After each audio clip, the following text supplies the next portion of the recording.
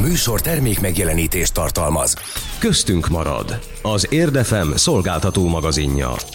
Ez itt a Köztünk marad, az Érdefem 101.3 szolgáltató magazinja, benne a két műsorvezető köszönti önöket, Jakabaponyi Noémi és Nagy Emese. És a mai témánk igazán húsba vágó lenne Urbán Szabi kollégánknak is, aki sajnos most ezt nem hallgathatja itt, legalábbis a stúdióban, mert a héten Szabin van, mert hogy ő szokta mindig azt, hogy felhozni témaként, hogy ő érti, hogy a civil szervezetekre szükség van, de jobb lenne, hogyha nem lenne rájuk szükség, mert hogy az állam teljesíteni a kis kötelességét vagy feladatát, és arra költeni el a mi kis pénzünket, amire igazán kell. Úgyhogy most ebben az adásban olyan civil szervezetekről fogunk beszélgetni, illetve az ő vezetőik, akik valóban ilyen hiánypótló feladatokat látnak el, ráadásul vagy nem kapnak állami támogatást, vagy pedig jelentősen megvonták ezt tőlük. És akkor rögtön jöjjön is az első beszélgetésünk, Molnár Áronnal, színművésszel, aktivistával, a Noár alapítójával beszélgettünk. Kezdjük talán ott, hogy mi is az a Noár, hát ha valaki nem ismeri. Szia, köszöntöm a hallgatókat, és köszönöm szépen a lehetőséget, hogy kommunikáltunk ezen a platformon is. A Noár az egy pártpolitikától független művészi formáció, ami közéleti dolgokra, problémákra keres megoldást, és a művészetet hívja segítségül. A mi célunk, a mi víziónk az, hogy a mi ügyünk az, hogy legyen egy ügyed. Válasz ki egy ügyet magadnak, és legyél élharcos egy cselekvő csapatnak, ahogy ez a Noár Mi vagyunk című számunkban is hangzik. Ott megtalálható az, hogy mi is a Noár. Ugye eddig olyan témákkal foglalkoztunk, mint a migráció, oktatás, hajléktalan emberek helyzete, rasszizmus, ökológiai és klímakatasztrófa, és most az SZFE ügye. Ezek mind olyan tabu témák, amelyekre egyrészt nekünk reflektorfényt kell irányítanunk, másrészt pedig használnunk kell azt a lehetőséget, hogy az emberek szeretnének tenni. Úgyhogy cselekvésre hívjuk föl, így válnak a passzív hallgatók aktív cselekvőké. Ugye ez maga a Noár, ami megtalálható egyrészt a YouTube-on, ott van egy csatornánk, és van egy Facebook csatornánk, kis N, kis O, nagy A és kis R, így íródik le, ez egy anagramma a nevemből, mivel ez nem csak én vagyok, hanem ez maga, ez egy mozgalommá vált most már. És képzeld el, hogy meg a hallgatónak is mondom, hogy van egy Patreon csatornánk, ez egy támogatói csatorna, ahol lehet minket támogatni, mert mi egyetlen egy fillér állami pénzt nem fogadunk el, és a YouTube-on sincsenek hirdetéseink, mert nagyon fontos, hogy semmiféle olyan hirdetés nem jöhet föl, amivel nem értek egyet, és mivel a reklámot nem tudjuk befolyásolni YouTube-on, ezért nincs bevételünk a számaink után sem. De szerintem ez tök fontos, meg szerintem tök menő lenne, hogyha eljutnánk Magyarországon, hogy menő lenne civileket támogatni, meg hogy ez így transzparens is tudna lenni, és itt van a Noár, hogyha van kedv, akkor támogassatok minket. A projektünk pedig az volt, hogy a pandémia alatt a Szabó Győző barátomat fölhívta Lendvai Zoltán, és a Lendvai Zoli egy séf, és azt mondta, hogy most már neki teljesen elege van abból, hogy itthon ül, és nem csinál semmit. Ő 100 főre lefőz kaját, innentől kezdve próbáljunk egy napot ki, nem tudja kinek, de szeretné ezt csinálni. És a Győző fölhívott engem, hogy barátom, hát azért sok mindenkit ismersz most ebben a körben, van-e valakinek szüksége erre, és mi fölhívtuk a Kontúr Egyesületet, aki 2011 óta jogi segítséget nyújt a Hős utcai lakosoknak itt Budapesten. A Hős utca Budapesten itt ez az egyik legzűrösebb környéknek titulált hely. Én inkább úgy mondanám, hogy egy olyan méltatlan állapot uralkodik ott lakhatás szempontjából, amit egyrészt szerint sem az állam, sem az önkormányzat nem engedhetne meg magának, de mégis megtörténik. Életveszélyessé van nyilvánítva az udvar, ahol gyerekek játszanak, 22 négyzetméteren élnek heten, szóval nonsens az egész helyzet, és ide sikerült eljutnunk, és képzeljétek el, hogy 5 hét alatt 2500 adag melegételt készítettünk el a Hős utcai lakosoknak, és a gyereknek alkalmából pedig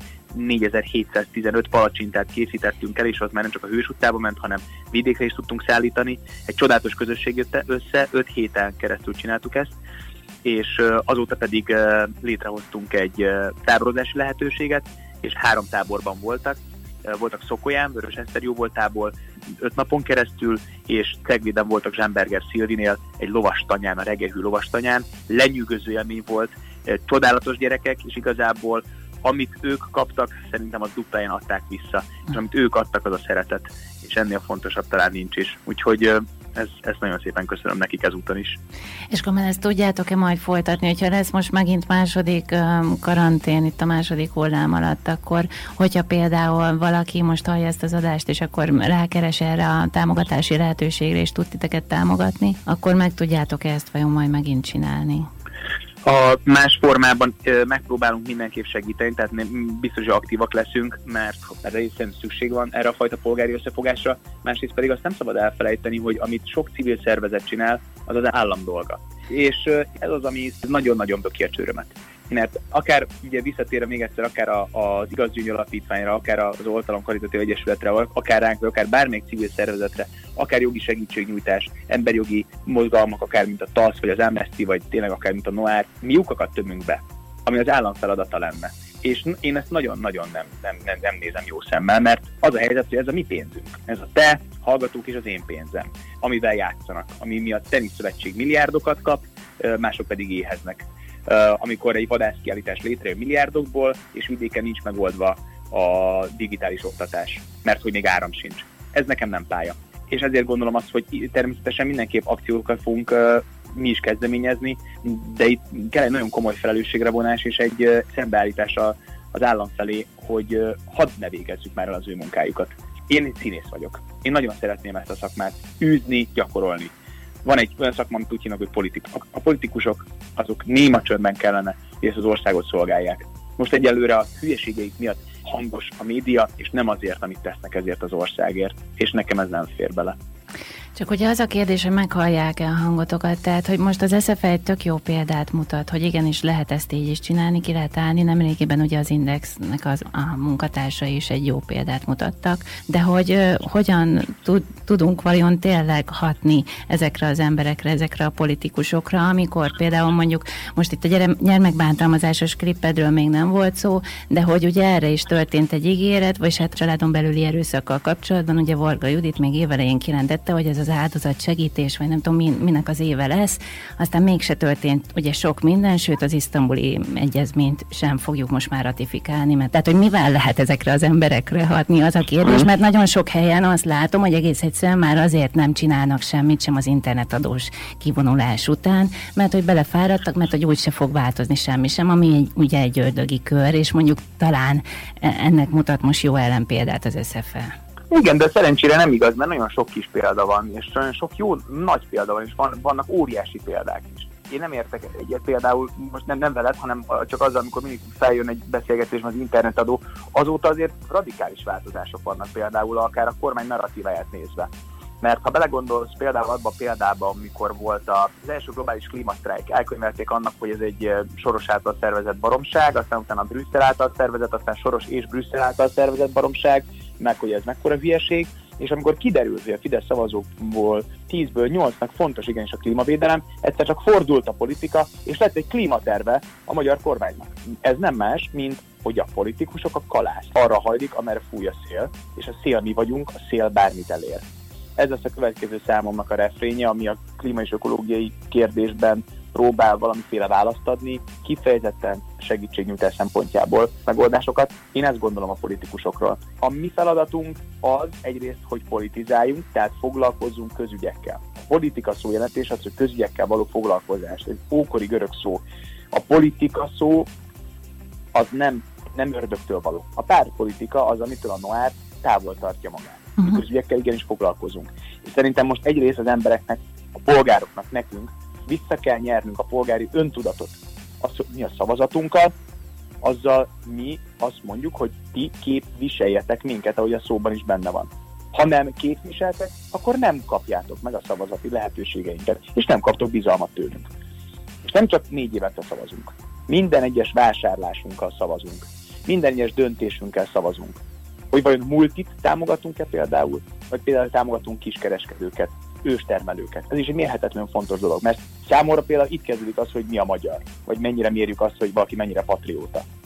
Azzal a polgári öntudattal, amit most nyerünk vissza, most kapunk, most ébredünk föl, és most nyerünk ebből erőt, akár a Színház és Filmművészeti Egyetem kapcsán, akár bármelyik tüntetés kapcsán, amikor valaki azt mondja, nincs értelme tüntetni, de van, mert azzal egyrészt nyomást gyakorlunk, másrészt szolidaritást vállalunk, harmadrészt pedig felemeljük a fenekünket, és kivonulunk az utcára, és nem puffogunk az internet előtt, hanem valóban teszünk valamit. Akkor most kanyarodjunk rá kicsit a Színház és Filmművészeti Egyetemre. Mi van most ott az egyetemistákkal? Ugye arról volt szó, hogy ami teljesült is, hogy kedden kijöttek egy klippel, megjelent a klip, előtte már volt előzetes is, és aztán pedig a diákok kiálltak magukért, meg az egyetemükért, sokat gyáraim már, de most már úgy, hogy elfoglalták az egyetemet. Mit tudsz most róluk, hogy vannak, mint vannak ott bent? A diákok elbarikádozták magukat, kihúzták a piros és fehér szalagot, csak azok léphetnek be, akik az egyetem polgárai, más senki.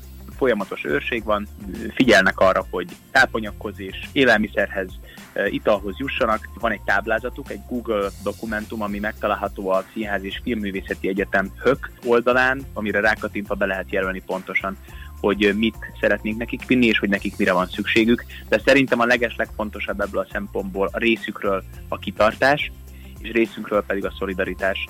Azzal, hogy oda megyünk, biztosítjuk őket arról, hogy mellettük állunk, ennél szerintem fontosabb nincs. Van 13 pontjuk, és ez a 13 pont, ez kőkemény meghatározása annak, hogy mi az ő egyetemfoglalásuk feladásának a 13 pontja. Ugyanis itt egy nagyon komoly kiállásról van szó, itt nem történt érdemi párbeszéd, és innentől kezdve ők, és tiszta szívemből beszélek, hogy én is ugyanezt gondolom, hogy ez az egyetlen járható út most arra, hogy változást tudjunk elérni. Illetve nagyon sok tanár is csatlakozott, ugye kezdődően onnan, hogy felálltak a vezetők, a mostani vezetők, és azt mondták, hogy ilyen körülmények között ők nem tudják vállalni már tiszta szívvel a munkát, és aztán a tanárok is bejelentették egyre másra, hogy ők is távoznak. Több dologról is van szó. Az egyik az, hogy az egyetemnek van egy kuratóriuma, ami az alapítvánnyá válásnak az egyik szegmense, és ez lett Vinyánszky Attila, és az egész tulajdonképpen hatalmi berendezkedéssel kibélelt csapat, és ezen kívül van egy szenátus, amit pedig a Színház és Filmművészeti Egyetem tanárai, oktatói látnak el. Ez a szenátusi pozíciókról mondtak le Színház és Filmművészeti Egyetem tanárai, és ezen kívül vannak tanárok, akik valóban felmondtak, és azt mondták, hogy nem oktatnak ilyen körülmények között az egyetemen. Viszont egy alternatív egyetem igazából létrejön, hiszen többen mondták, hogy az utcán, a kocsmában, egy bármilyen helyen folytatják oktatást. Elvileg az a törvény és hatalom által hozott jogi keretek között, ami a Színház és Filmművészeti Egyetemen van, azt mondták, hogy nem. Úgyhogy szerintem ez az ő részükről is egy fontos, transzparens kiállás. Szerinted miért fontos a hatalomnak megszerezni, magáénak tudni a kultúra utánpótlását, vagy a művészet utánpótlását? Szerintem ez a fajta attitűd, amit most a Színház és Filmművészeti Egyetem diákai választottak, ez a fajta attitűd kell, hogy példaértékű legyen, ugyanis a hatalom, a kérdésedre a válasz egyelőre a félelem eszközét választotta arra, hogy leuraljon mindent. És ami most történik, ez a fajta kiállás, ez egy fantasztikus lépés szerintem az ő részükről. Mert sokat hallani azt, hogyha ma Magyarországon a szakmában kimondod a véleményedet, akkor elveszíted a munkád. És azt kell mondjam, hogy ez így is van. Nem szeretnék most már rébuszokban beszélni erről, nagyon sok helyzet van sajnos abban ma Magyarországon, akár a Színház és Filmművészeti Egyetem végzős hallgatóját illeti, akár nekem barátomat, akár engem, hogy ért bizony megkülönböztetés azért, vagy estem el munkától azért, mert vállalom a véleményemet, mert kritikusan gondolkodom. De ez az, amit nekünk le kell küzdeni. És ez az, ami ellen nekünk mennünk kell, mert ez nonsens. És én biztos, hogy nem szeretnénk, ha a gyerekem, vagy ezek a fiatalok egy olyan országban élnének, ahol csak akkor kapsz munkát, hogyha csöndben vagy, ha kussolsz.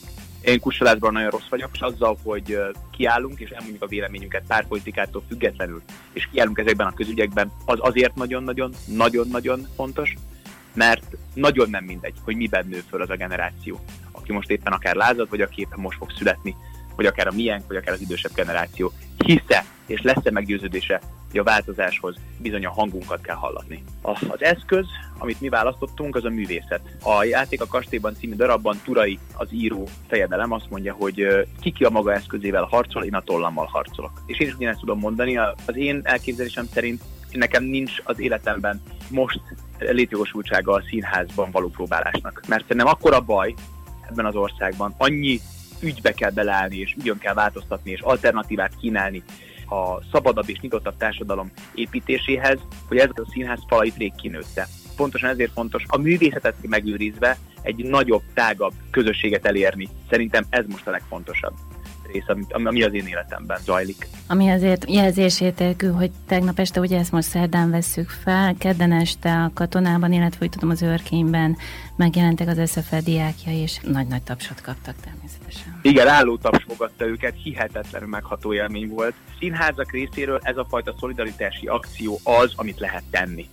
Ez az, ami szerintem egy színháznak kötelessége, pártpolitikától függetlenül beleállni ezekbe a helyzetekbe. Ha állami, ha a fővárosilag finanszírozott, ha vidéki, ha független, ezekbe bele kell állni. És én is ugyanezt fogom kérni majd Mag Tamástól a legközelebbi előadásunkkor, ami a játékszínben lesz, a Kölcsönlakás című előadásban, hogy mi is álljunk ki, mert szerintem ez kötelességünk. Csak visszatérve arra, hogy mi a mi felelősségünk egy ilyen helyzetben, mindenhol kommunikálnunk kell erről a helyzetről. Az, hogy a hatalom elinstandolt ezt az intézményt. Kommunikálnunk kell arról, hogy ezzel nem értünk egyet és felháborítónak tartjuk, és kommunikálnunk kell arról, hogy kommunikációt várunk. Valódi, érdemi kommunikációt. Díjátadón, interjúkban, a posztjaink szövegében, akik sok követővel rendelkeznek, akik napi sorozatban vagy heti híres színészek, akik ezekben valóban kiveszik a részüket a munkában, és nagyon sokat tesznek bele, igenis most meg kell szólalnunk.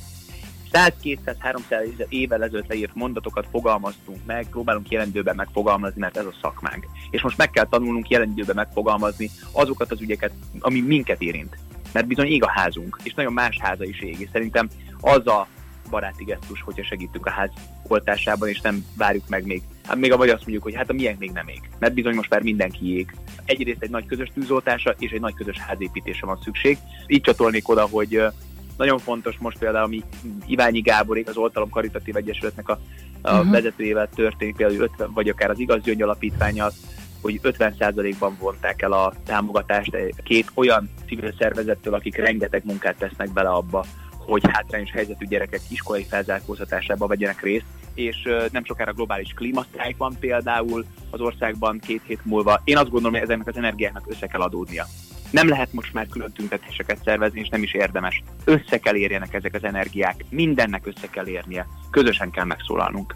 És visszatérve egyetlen gondolat, még a toxikomák konyha, ez volt a neve a projektnek, amit csináltunk 5 héten keresztül. Ez azért jött létre, mert lesz egy filmbemutató, meg Toxikoma a címe, ez rövid óval, nem toxikóma, hanem toxikoma, és ez Szabó Győző önéletrajzi könyvéből készülő film, és én fogom játszani magát Szabó Győzőt, ez a 9 év heroinista korszakát öleli föl, ez kőkemény film lesz. Én nagyon remélem, hogy vissza fogunk még térni erre, és beszélgetünk erről, ez egy teljesen más topik, úgyhogy én nagyon-nagyon remélem, hogy nem utoljára beszélgettünk egymással. Biztos, hogy nem. Nagyon szépen köszönöm. Én is köszönöm a beszélgetést. És ahogy azt az interjúban is hallhatták, ezt ugye még múlt hét szerdán vettük fel Molnár Áronnal ezt a beszélgetést, azóta vasárnap megvolt az élőlánc, az úgynevezett harmadik figyelmeztetés az SZFE ügyében, ahol gyakorlatilag azt lehetett látni, hogy megmozdult mindenki, és a tüntetők kézről kézre adták tovább azt az egyetemi kartát, amelyben megfogalmazták az egyetem küldetésének fenntartásához szükséges alapelveket. A karta így jutott el a Vas utcai épülettől egészen a parlamentig. És hát azt kellett látni, amit Erdős Virág is megfogalmazott egyik nap az SZFE egyik tüntetése kapcsán, hogy az igazságnak nem kell rögtön győznie, elég, ha már látszik. És akkor jöjjön ehhez kapcsolódóan most a Noártól egy szám. Zene után pedig az Igazgyöngy Alapítvánnyal jövünk vissza, illetve Ritók Nórával.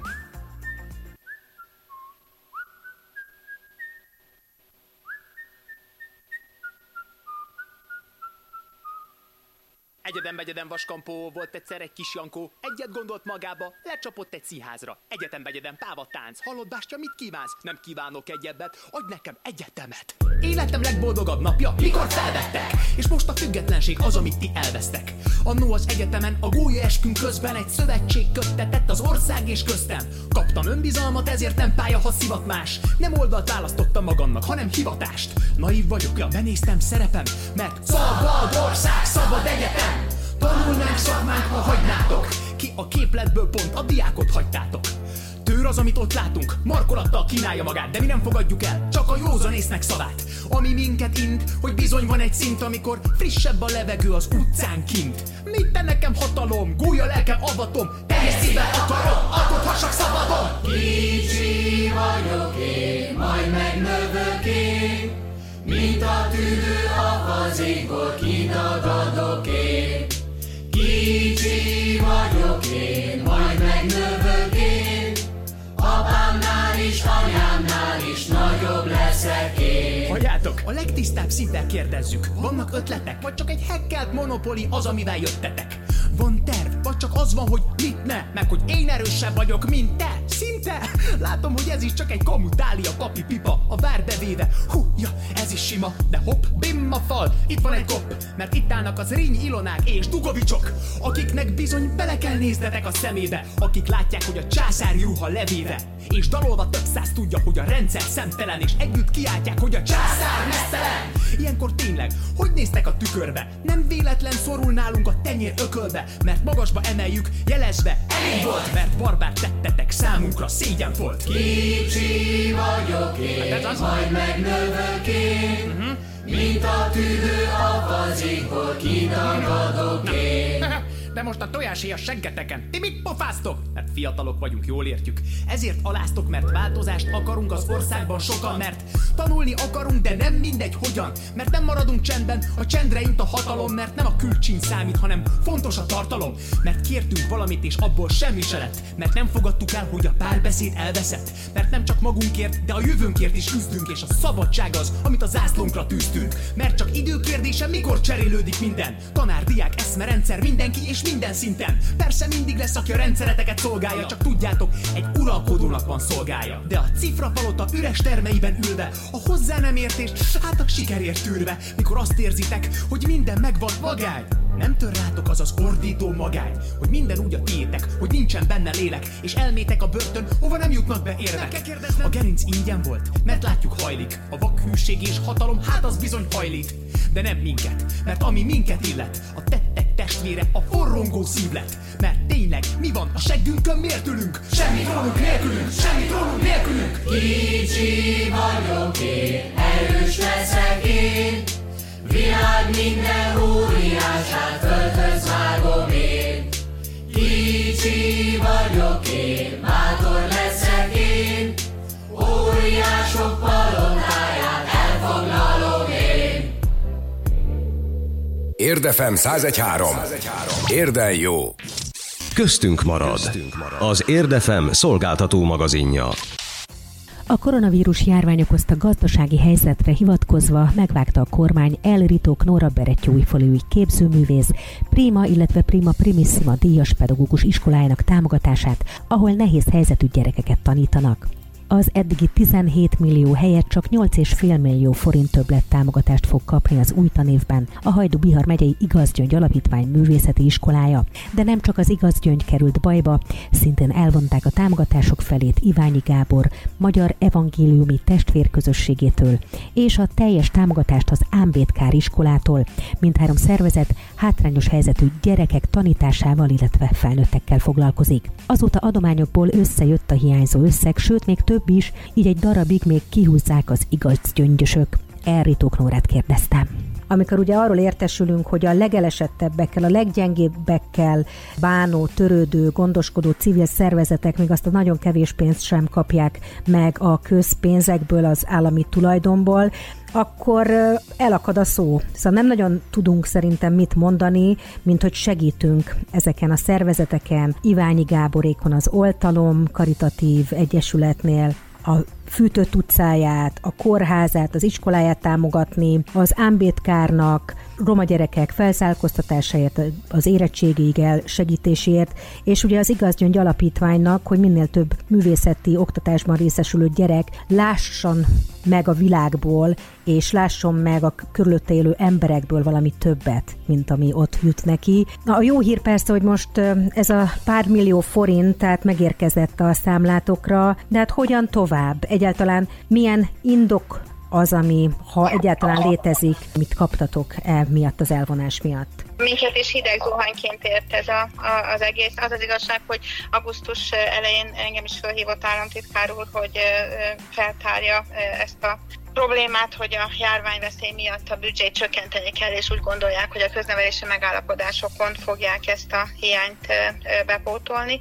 Hát én úgy éreztem azután beszélgetés után, hogy meg tudom értetni vele azokat a szempontokat, hogy az Igazgyöngy az nem pusztán egy művészeti iskola, hanem egy olyan szociális modell, ami abban a térségben, ahol mi dolgozunk, nagyon sokat segít a korai iskola elhagyás megelőzésért és a társadalmi szakadék csökkentésért. csökkentésért, és én úgy éreztem, hogy ez sikerülni fog. Nyilván, amikor a Iványi Gáborék iskolájátról olvastam a hírt, akkor már nem voltam olyan nyugodt, és hát hétfőn mi is megkaptuk a levelet, miszerint az Igazgyöngytől is elvonják az 50%-át.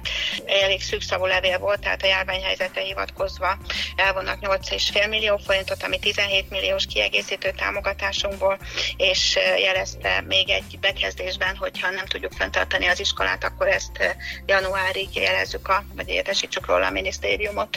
Tehát körülbelül ennyi volt, és hát sokként ért bennünket. Ez az iskola alapműködését veszélyeztette, mert most úgy áll föl ez a rendszer, hogy az alapítványi fenntartású művészeti iskolák azok a gyereklétszámhoz igazított bértömeget kapják meg, és ez a bértömeg, ez nem elégséges arra, hogy egy másik szempontnak megfeleljünk, egy másik törvénynek, az pedig a bérezésre vonatkozik, a pedagógusok besorolására, a garantált minimálbérre, illetve a pedagógus előmeneteli rendszerre. Tehát nekünk ez a két állami támogatás együtt fedezte ezt a bérforrást, és hát nyilván az összes többit pedig természetesen a fenntartó alapítványnak kell hozzátennie. Mivel azonban erre számítottunk, hiszen 2006 óta él ez a köznevelési megállapodás a minisztériummal, így aztán elég nehéz helyzetbe kerültünk így első körbe. Természetesen nem hagytak a támogatóink azért olyan sokáig csüggett, meg letargikus állapotban lenni. Pár óra múlva, hogy én kiírtam a Facebookon, elindult a gyűjtés, és hát az az igazság, hogy 2 nap alatt összeadták azt a hiányzó összeget, és utána is folyt tovább a gyűjtés, kapjuk még a mai napon is a támogatásokat.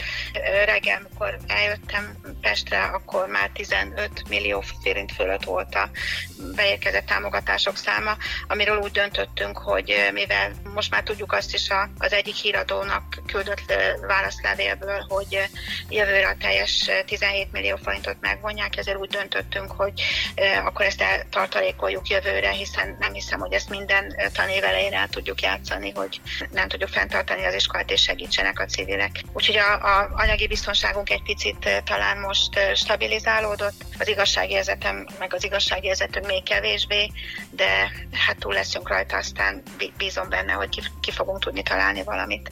Beszélj, Nóra, arról, hogy milyen munkát végeztek, aki még nem hallott volna róla. Te hogyan döntöttél, és miért döntöttél arról, hogy belevágsz ebbe a nem kis dologba, a berettyói újfalui hivatásodról mesélj? Nyilván, hogyha valaki azt nézi, hogy művészeti iskola, akkor könnyen megfogalmazhatja, hogy hát mit vergődünk most ezen, hát legfeljebb kevesebb gyerek rajzol, meg egyáltalán miért kell a cigány gyerekeknek rajzolni, egyáltalán miért ilyen fontos dolog ez. Tehát nem ilyen egyszerű a történet. Nyilván, amikor elkezdtem az alapítványt, meg az alapítványi fenntartású művészeti iskolát, akkor is volt egy speciális módszertan, ami a művészeti nevelésen belül kifejezetten a felzárkóztatásra és a szociális kompetenciák fejlesztésére irányult, de ez csak egy szál, amire tulajdonképpen 11 évvel ezelőtt egy esélyteremtő modellt felfűztünk, ugyanis azok a gyerekek, akik kapcsolódnak hozzánk, és ebben a speciális fejlesztésben részt vesznek, ők azok, akik egyébként más csatornákon is támogatást kapnak ahhoz, hogy az iskolai előmenetelük sikeresebb legyen. Tehát van tanodánk, van ösztöndíjprogramunk, vannak iskolaszerprogramjaink, van a járvány idején ugye az informatikai eszközökkel is segítettünk, van rengeteg integrációs készségeket fejlesztő programunk, és azoknak a gyerekeknek a családjaival is foglalkozunk, akik hozzánk járnak, és hát ennél egy kicsit bővebb a kör, mert a családokban általában több gyerek van. A modellünkben egészen a születéstől kezdve foglalkozunk a kicsik fejlesztésével, hogy a lehető legtöbbet lefaragjunk abból a hátrányból, ami az életkörülményekből és a szocializációból adódik. Egy komplex modellt fejlesztünk, aminek egy pilot települése van, egy Tord nevű kisfalu.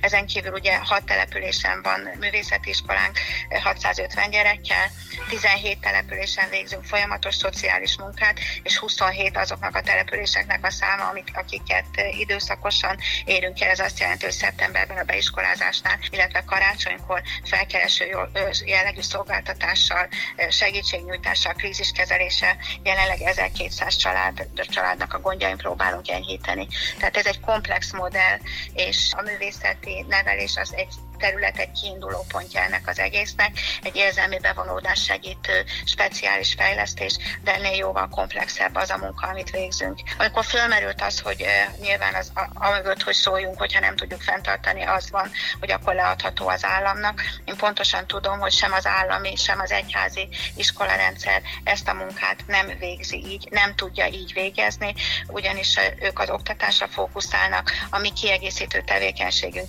pedig azokat az okokat próbálja kezelni, ami miatt az iskolában ezek a gyerekek nem sikeresek. Országos szinten nagyon kevés szakembere van ennek a területnek, és enélkül, de talán már az egyetemi oktatásban sem nagyon foglalkoznak azzal, hogy az ilyen felzárkóztató, speciális pedagógiai modelleket elhintsék a fiataloknak. Ezt rosszul tudom? Ez így van, de azért fájt és azért érzem annyira igazságtalannak ezt az egészet, mert ebben is benne vagyunk. Tehát mi gyakorlóhely vagyunk, ami azt jelenti, hogy pedagógusoknak és szociális munkásoknak adunk terepet ahhoz, hogy ezzel a társadalmi problémával akkor találkozzanak, amikor a szakmát tanulják. Ezen kívül erős kapcsolati hálónk van az egyetemek között, de a Szegedi Egyetemmel az elmúlt tanévben közösen tankönyvet készítettünk, most zárult le a Képzőművészeti Egyetemmel az a nagy közoktatásfejlesztési projekt, amiben képzéseket akreditáltunk, és itt a járásban képeztünk is pedagógusokat a módszereink használatára, de van kapcsolódásunk az EGRI Egyetemhez, nyilván a Nyíregyházihoz és a Debreceni Egyetemhez is, az ELTE-hez is. Nem véletlen, hogy az ELTE milyen tiszteletbeli docensé választott vagy nevezett ki, ami azt jelenti, hogy közöttünk van egy olyan tapasztalati tudást megosztó kapcsolat, ami szintén segíti azt, hogy a felsőoktatásban ez a tudás valahogy becsatornázódjon. Tehát megvan az a szakmai háló mögöttünk, ami miatt én úgy éreztem, hogy része vagyunk ennek a rendszernek, ami miatt szükség van ránk. Ez a megvonás, ez azt az üzenetet közvetíti, hogy el tudja ezt látni maga az állam és az egyházi rendszer is, és nem annyira van szükség a civilekre. Hát ennek ellenére csak higgyünk benne, hogy minél inkább szükség van a civilekre, az összefogás erejére is arra, hogy ha így, ha úgy, de összeadjuk azt a pénzt, amit a ti fáradtságos munkátok megérdemel, és azok a gyerekek, akik így talán tényleg tudnak integrálódni a társadalomba, sőt biztosan. A 11 év milyen eredményeket mutat ebben a tekintetben? Igyekszünk erős társadalmi hatékonyságméréssel dolgozni, mondjuk a gyerekeket nézem, amikor elkezdtük a 10 évvel ezelőtt a tanoda programot, akkor a gyerekek fele, akik most a tanodába járnak, azokból a családokból a gyerekek fele biztos, hogy egy tárgyból bukott és kellett vizsgáznia, de sokan évet is ismételtek, és nagy volt a lemorzsolódás is. Hát azt hiszem most a 3. év volt, amikor nem volt bukott gyerekünk, és van most 4,3-mal középiskolában benn maradó gyerekünk is. Tehát akik végig a tanodában voltak, azok azt gondoljuk, hogy már egy más perspektívával, egy más életúttal fogják a közoktatást befejezni, és más nyílik előttük. És hát lehet sokat mondhatnék még a lakhatásról, a bűnözés visszaszorulásáról, a közösségfejlesztésről, hogy társadalmi vállalkozást teremtettünk, ahol a szülőknek a munkavállalói képességeit próbáljuk megfejleszteni, és nagyon szeretnénk majd az ott maradó gyerekeknek is munkát adni. Szóval ez egy olyan komplex modell, ami tényleg egy lehetséges útja lehet annak, hogy hogyan lehet egy generációk óta szegénységben élő, nem azt mondom, hogy közösséget, mert nem volt közösség, de inkább azt mondom tömeget, családokat, közösségé, egymást támogató közösségé építeni. Az iménti percekben Ritók Nórát hallották, a Berettyóújfalui Igazgyöngy Alapítvány gazdasági helyzetéről beszélgettünk, illetve a civilek segítségnyújtásáról.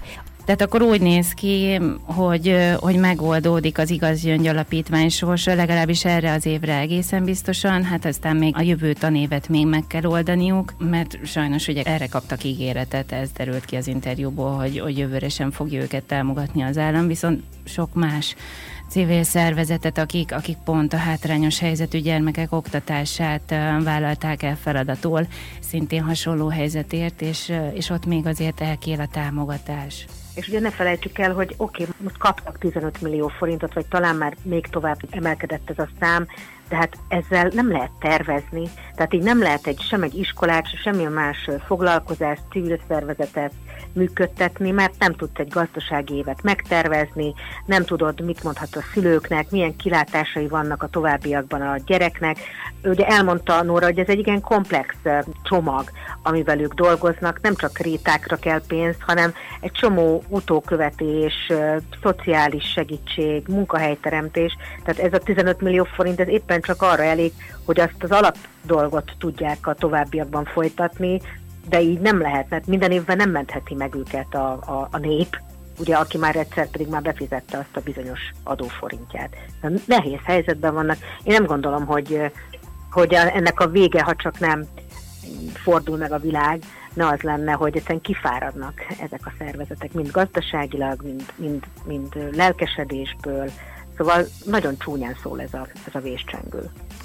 Mondja Isten, hogy ne így legyen, mindenesetre aki tudja, az támogassa az Oltalom Karitatív Egyesületet, a honlapjukon meg lehet találni, hogy hol, ugye ők Iványi Gábor Egyesülete, akik, hogyha jól tudom, akkor körülbelül 20 iskolát, óvodát működtetnek olyan gyerekeknek, akiknek hát máshonnan nem nagyon lenne, nem csak hogy oktatásuk, hanem hogy mosdási lehetőségük, étkezési lehetőségük. Emesete jártál az egyik óvodában?